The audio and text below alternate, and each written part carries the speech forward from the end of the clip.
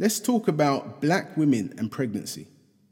Let's also discuss the black men in the UK who stood up for what they believed in. What about Africa's stolen artifacts? And a whole lot more.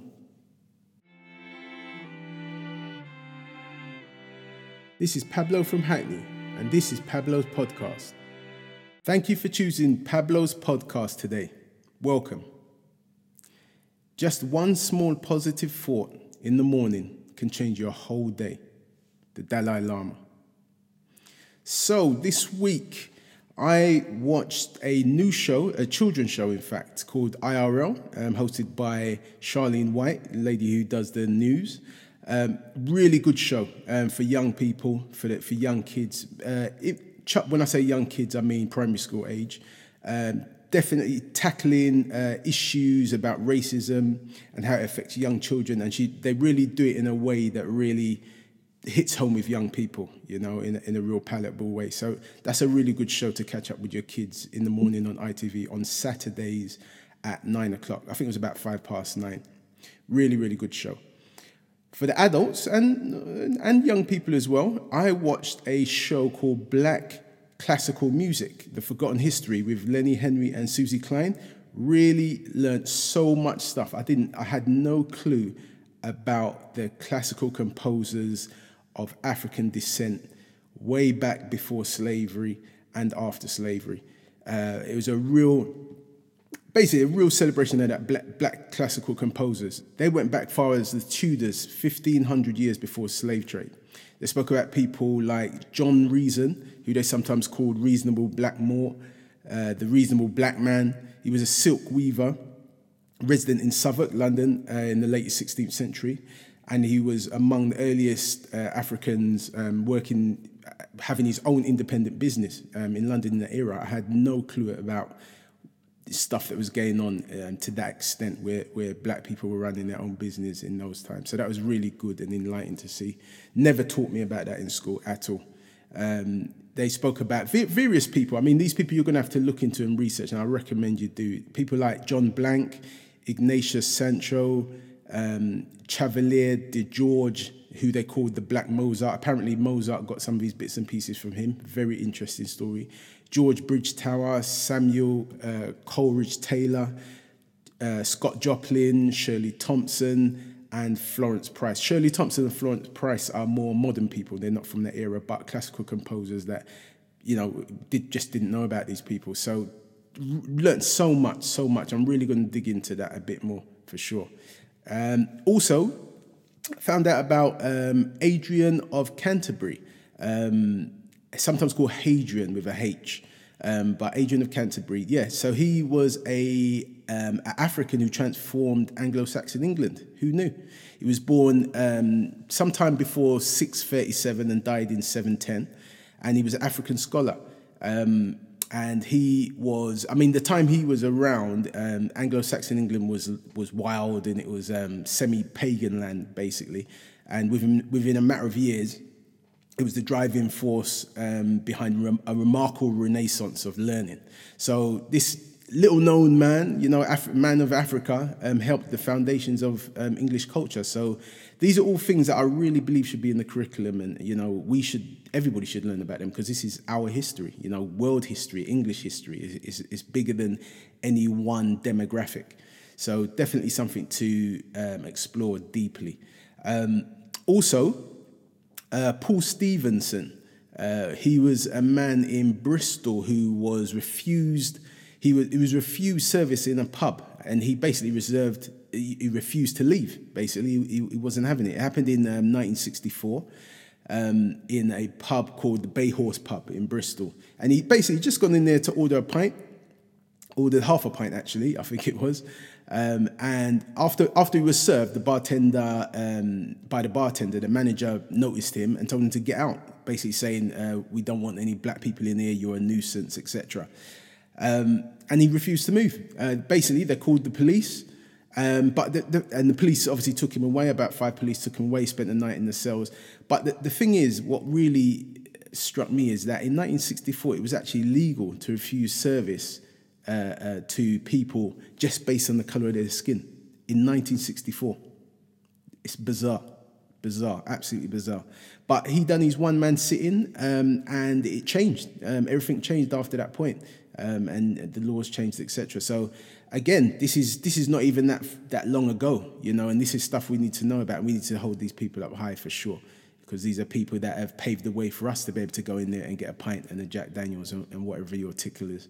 So also around that same time, around 1963, there was a man, Roy Hackett, and he was basically somebody. He basically saw somebody that was sitting down. He was upset, sobbing, etc., because he wasn't allowed to go for a job interview in regards to becoming a bus driver.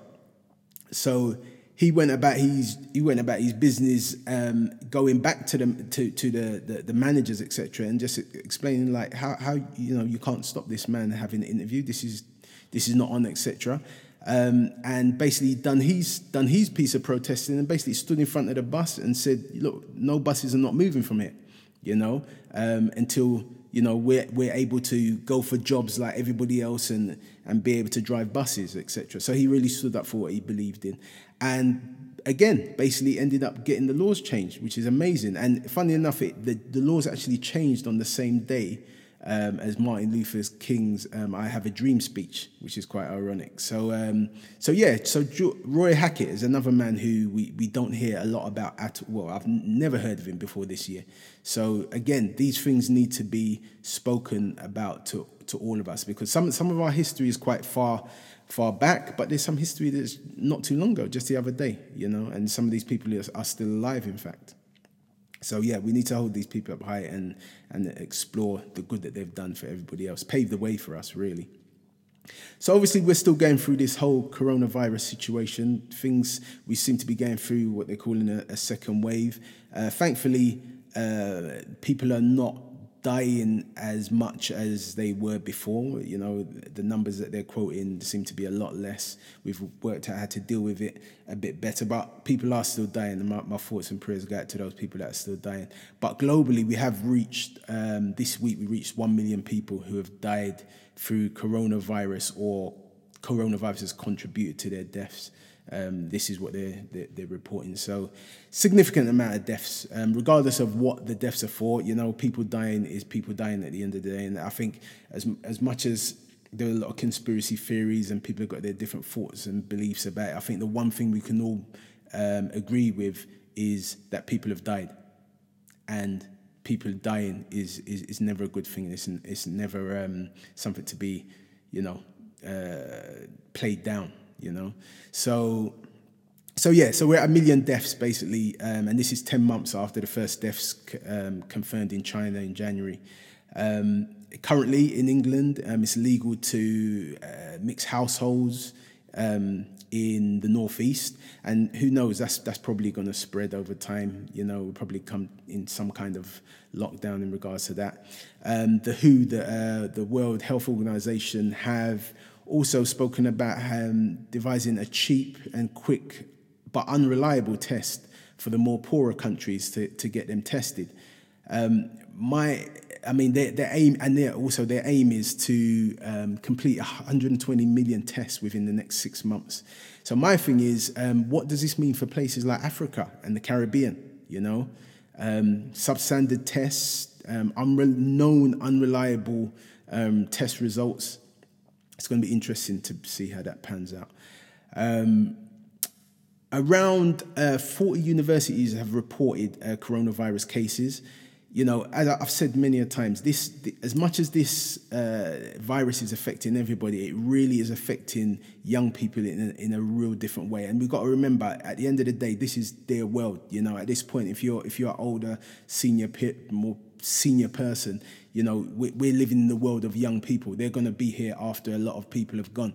So it's affecting them in many different ways. And yeah, like I said, 40 universities reported with coronavirus cases, which means thousands of students are having to self-isolate. And this, their first year at university, obviously this wasn't what they signed up for, didn't think what they was going to be paying for, but this is the world they're living in. So we're going to find out the effects of this in years to come, I suppose. And I hope they're not as bad as some people are predicting. The government have also spoken about giving adults free A-level courses. Obviously, a lot of people are going to have to repurpose their skills, upskill, find different trades, etc. Because many businesses have closed down. Many businesses are not going to survive the pandemic. So I think this is a good thing.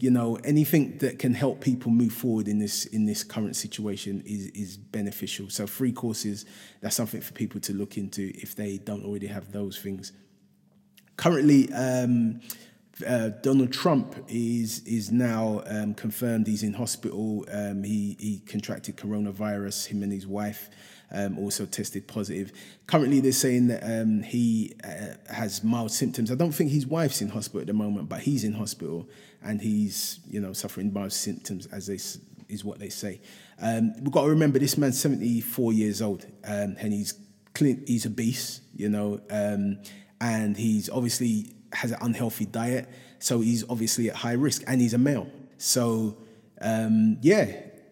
he's at high risk, and this is coming weeks before the elections, on the 3rd of November in America. So it's a very, very, very strange time. You couldn't make this stuff up, to be fair. You couldn't make this stuff up. I mean, this is a man that said he didn't believe in it. He said loads of outlandish things in regards to bleach, etc., mocking people for wearing masks, etc., and now he's in this situation. So, but at the end of the day, he's a human being. Put the politics aside. I wish him all the best. I wish everybody the best. Anybody that's ill with anything, me personally, I wish him the best, regardless of their politics, etc. I tend not to support putting out that negative energy of, wishing people ill health, etc.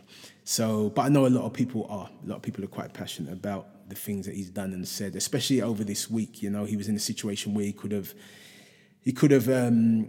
disassociated himself or distance himself really from the far right people in America, and he really didn't. And it was a real obvious, easy opportunity for him to do that, and he specifically didn't do that. So, yeah, he has got people's backs up the wrong way, definitely.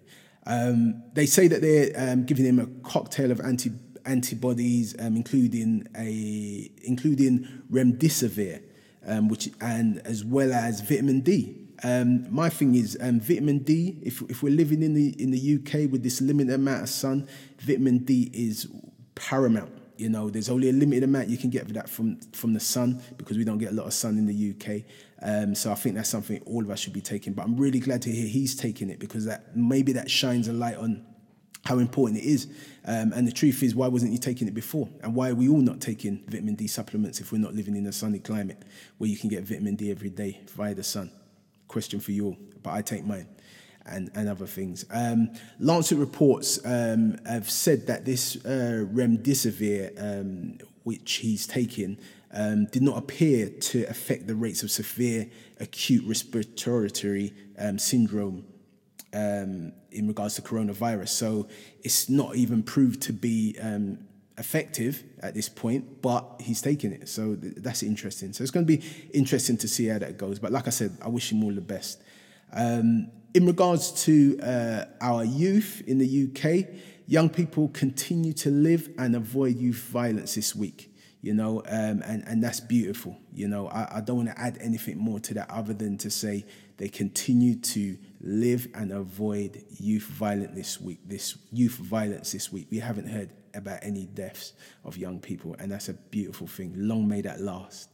Fred Perry, a brand that's been around for untold years, have their shirt has been adopted by one of the Proud Boys, which is a fascist group a far right fascist group in America, which Donald Trump refused to kind of disassociate and kind of put down. They've basically decided to use Fred Perry's black and yellow shirt. So Fred Perry and the company have halted sales of that shirt in the US and Canada, and really just trying to disassociate themselves with that movement. So yeah, we'll see how that pans out. I mean, this has happened with Fred Perry before, because in the UK, skinheads were associated with Fred Perry clothes, the skinhead movement. So that's interesting. I'm not sure what that is about Fred Perry's garment or their styling or whatever. So that'd be interesting to find out what that's all about. In regards to the shooting of the policeman in Croydon, Matt Ratner, they've reported that the man they have under arrest who's still in hospital, Luis D'Souza, I think his name is, yeah. He's of Sri Lankan descent, and he's believed to have autism, still critically ill in the hospital.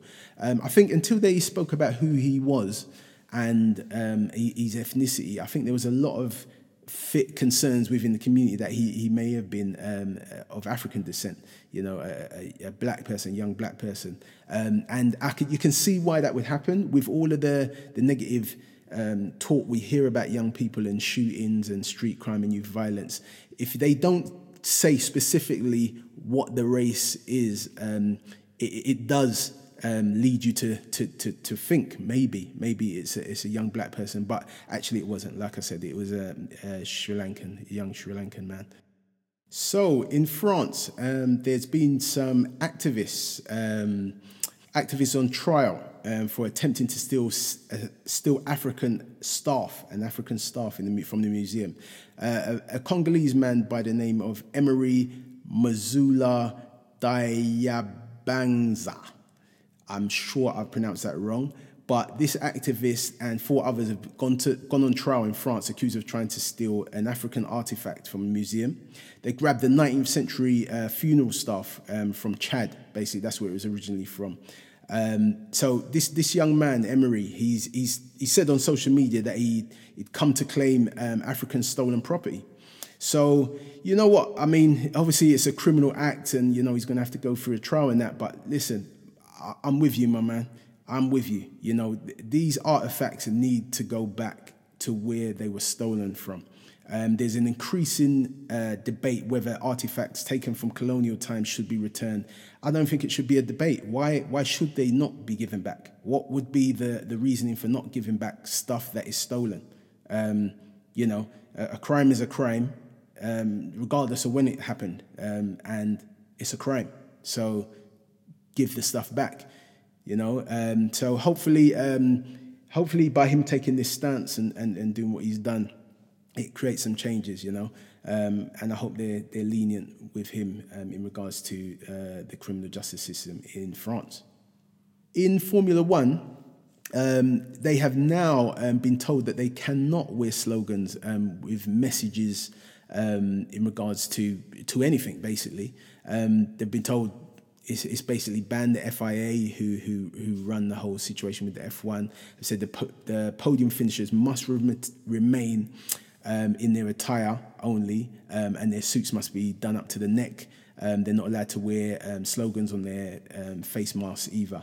So they didn't punish Lewis Hamilton previously, but obviously they set things in motion to ban it for future things. Very interesting.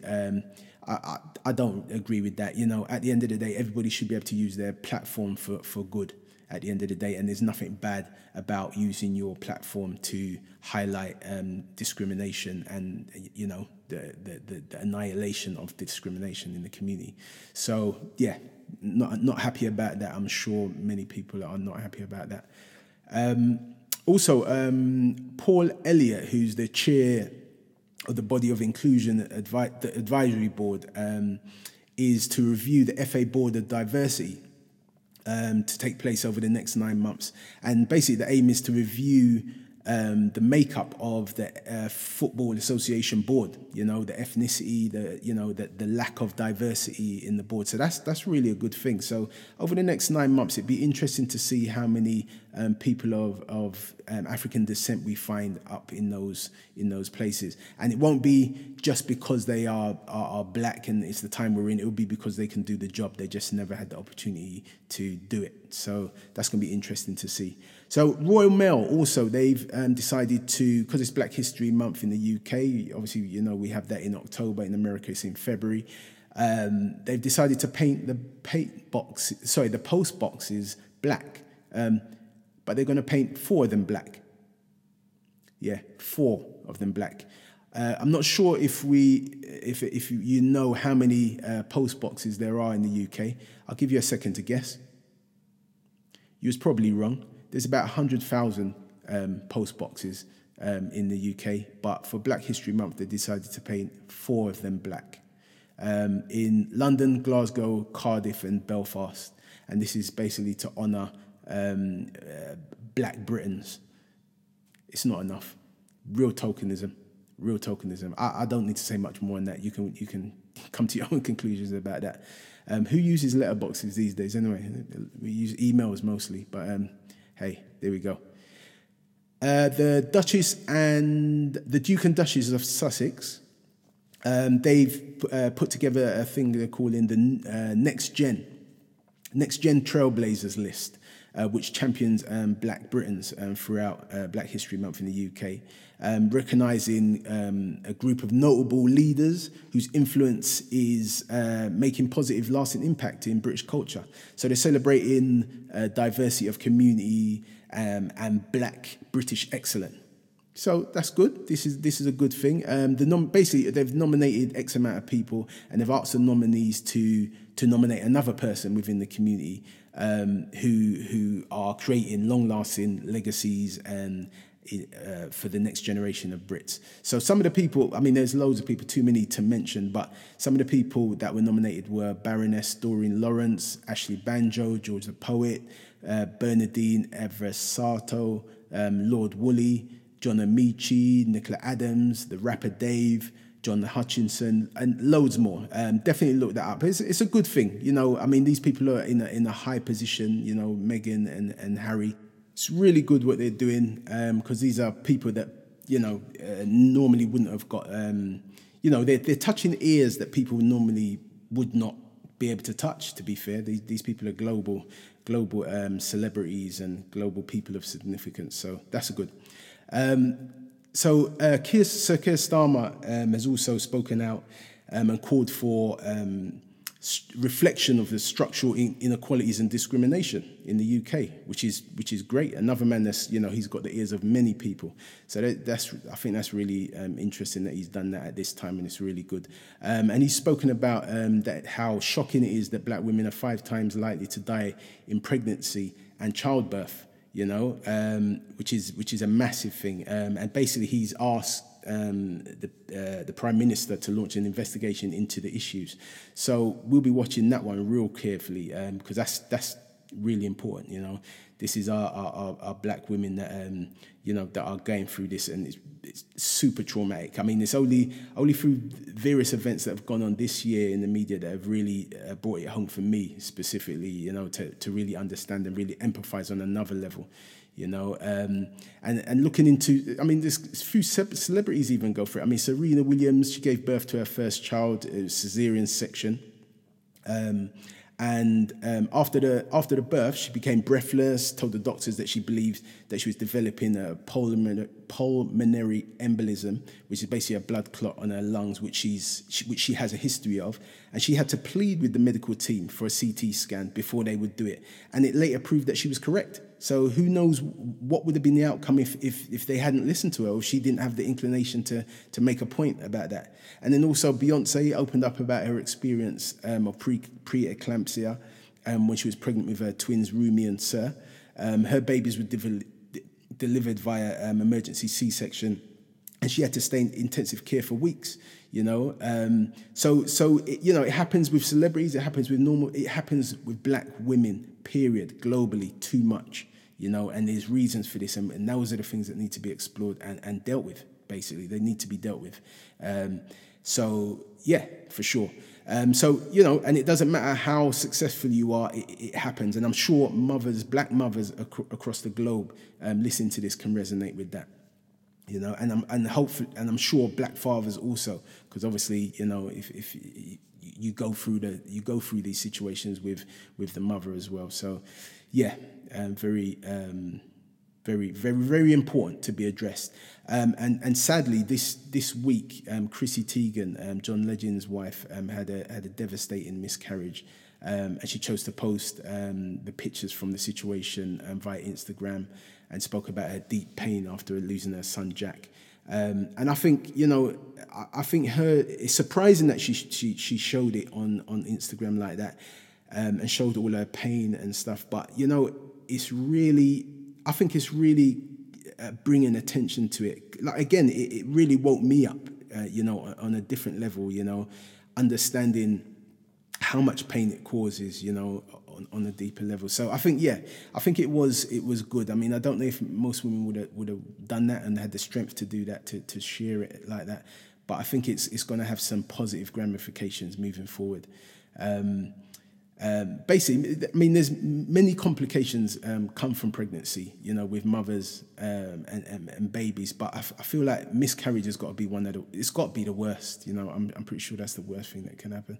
And you know, there's so much emotions attached to the loss. You know, it's a loss of dreams, it's a loss of aspirations for the child. You can imagine mothers, you know, once they realize that they're pregnant, they start you know, thinking about, okay, my child's going to be this, it's going to be that, I'm going to be there for the wedding, I'm going to, you know, all of the things that are going to happen. So, and I've never thought about it like that. I've never thought about, you know, how much forward thinking goes on once a woman sees the test that says she's positive and she wants the child and she's happy to have the child, you know. So that really, really, really brought it home for me. And yeah, there's just so many women suffer miscarriages alone as well, sometimes without medical attention, you know. And that suffering in silence can lead to much more physical and emotional distress, you know, depression, anxiety, self-harm even, you know, and worse. So yeah, definitely we need to look into that and keep that on the agenda and keep it in our minds, in our hearts and minds even.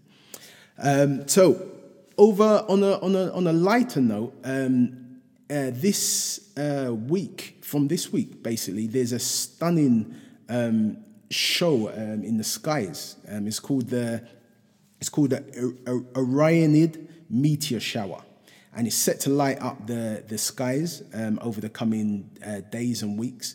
Basically, it's an annual display. And it began on Friday evening, and it will peak by about October the 21st.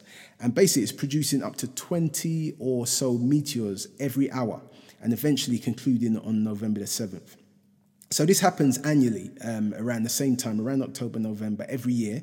Who knew? But every year, you can see this in the sky, and it lights up the sky. And basically, it's going to be visible in both northern and southern hemispheres this year. And according to the Royal Observatory in Greenwich, stargazers will be able to see the meteor display with their naked eye. So I, for one, will definitely be looking out for that. You know, I love these natural occurrences, and I love nature. So I'll be looking out for that. So a book that has been suggested that I speak about today briefly, that we should probably add to our bookshelves if we've got the space, is a book by Patrick Vernon. It's called 100 Great Black Britons, and basically it's reminding the public that black people of Britain are not new, nor did we simply appear post-slavery. So a very powerful book holding up 100 great Black Britons. So yeah, this is a book to get out and, like I said, squeeze it in your bookshelf and read it also. Also, I mean, something that you guys can do when you get the time, I'd really, really recommend you Google Ignatius Sancho and also Henrietta Lacks. Yeah, if you don't know about Henrietta Lacks and Ignatius Sancho, it's definitely something to Google. Just take a couple of minutes and have a look. Very interesting people with a little spoken about history.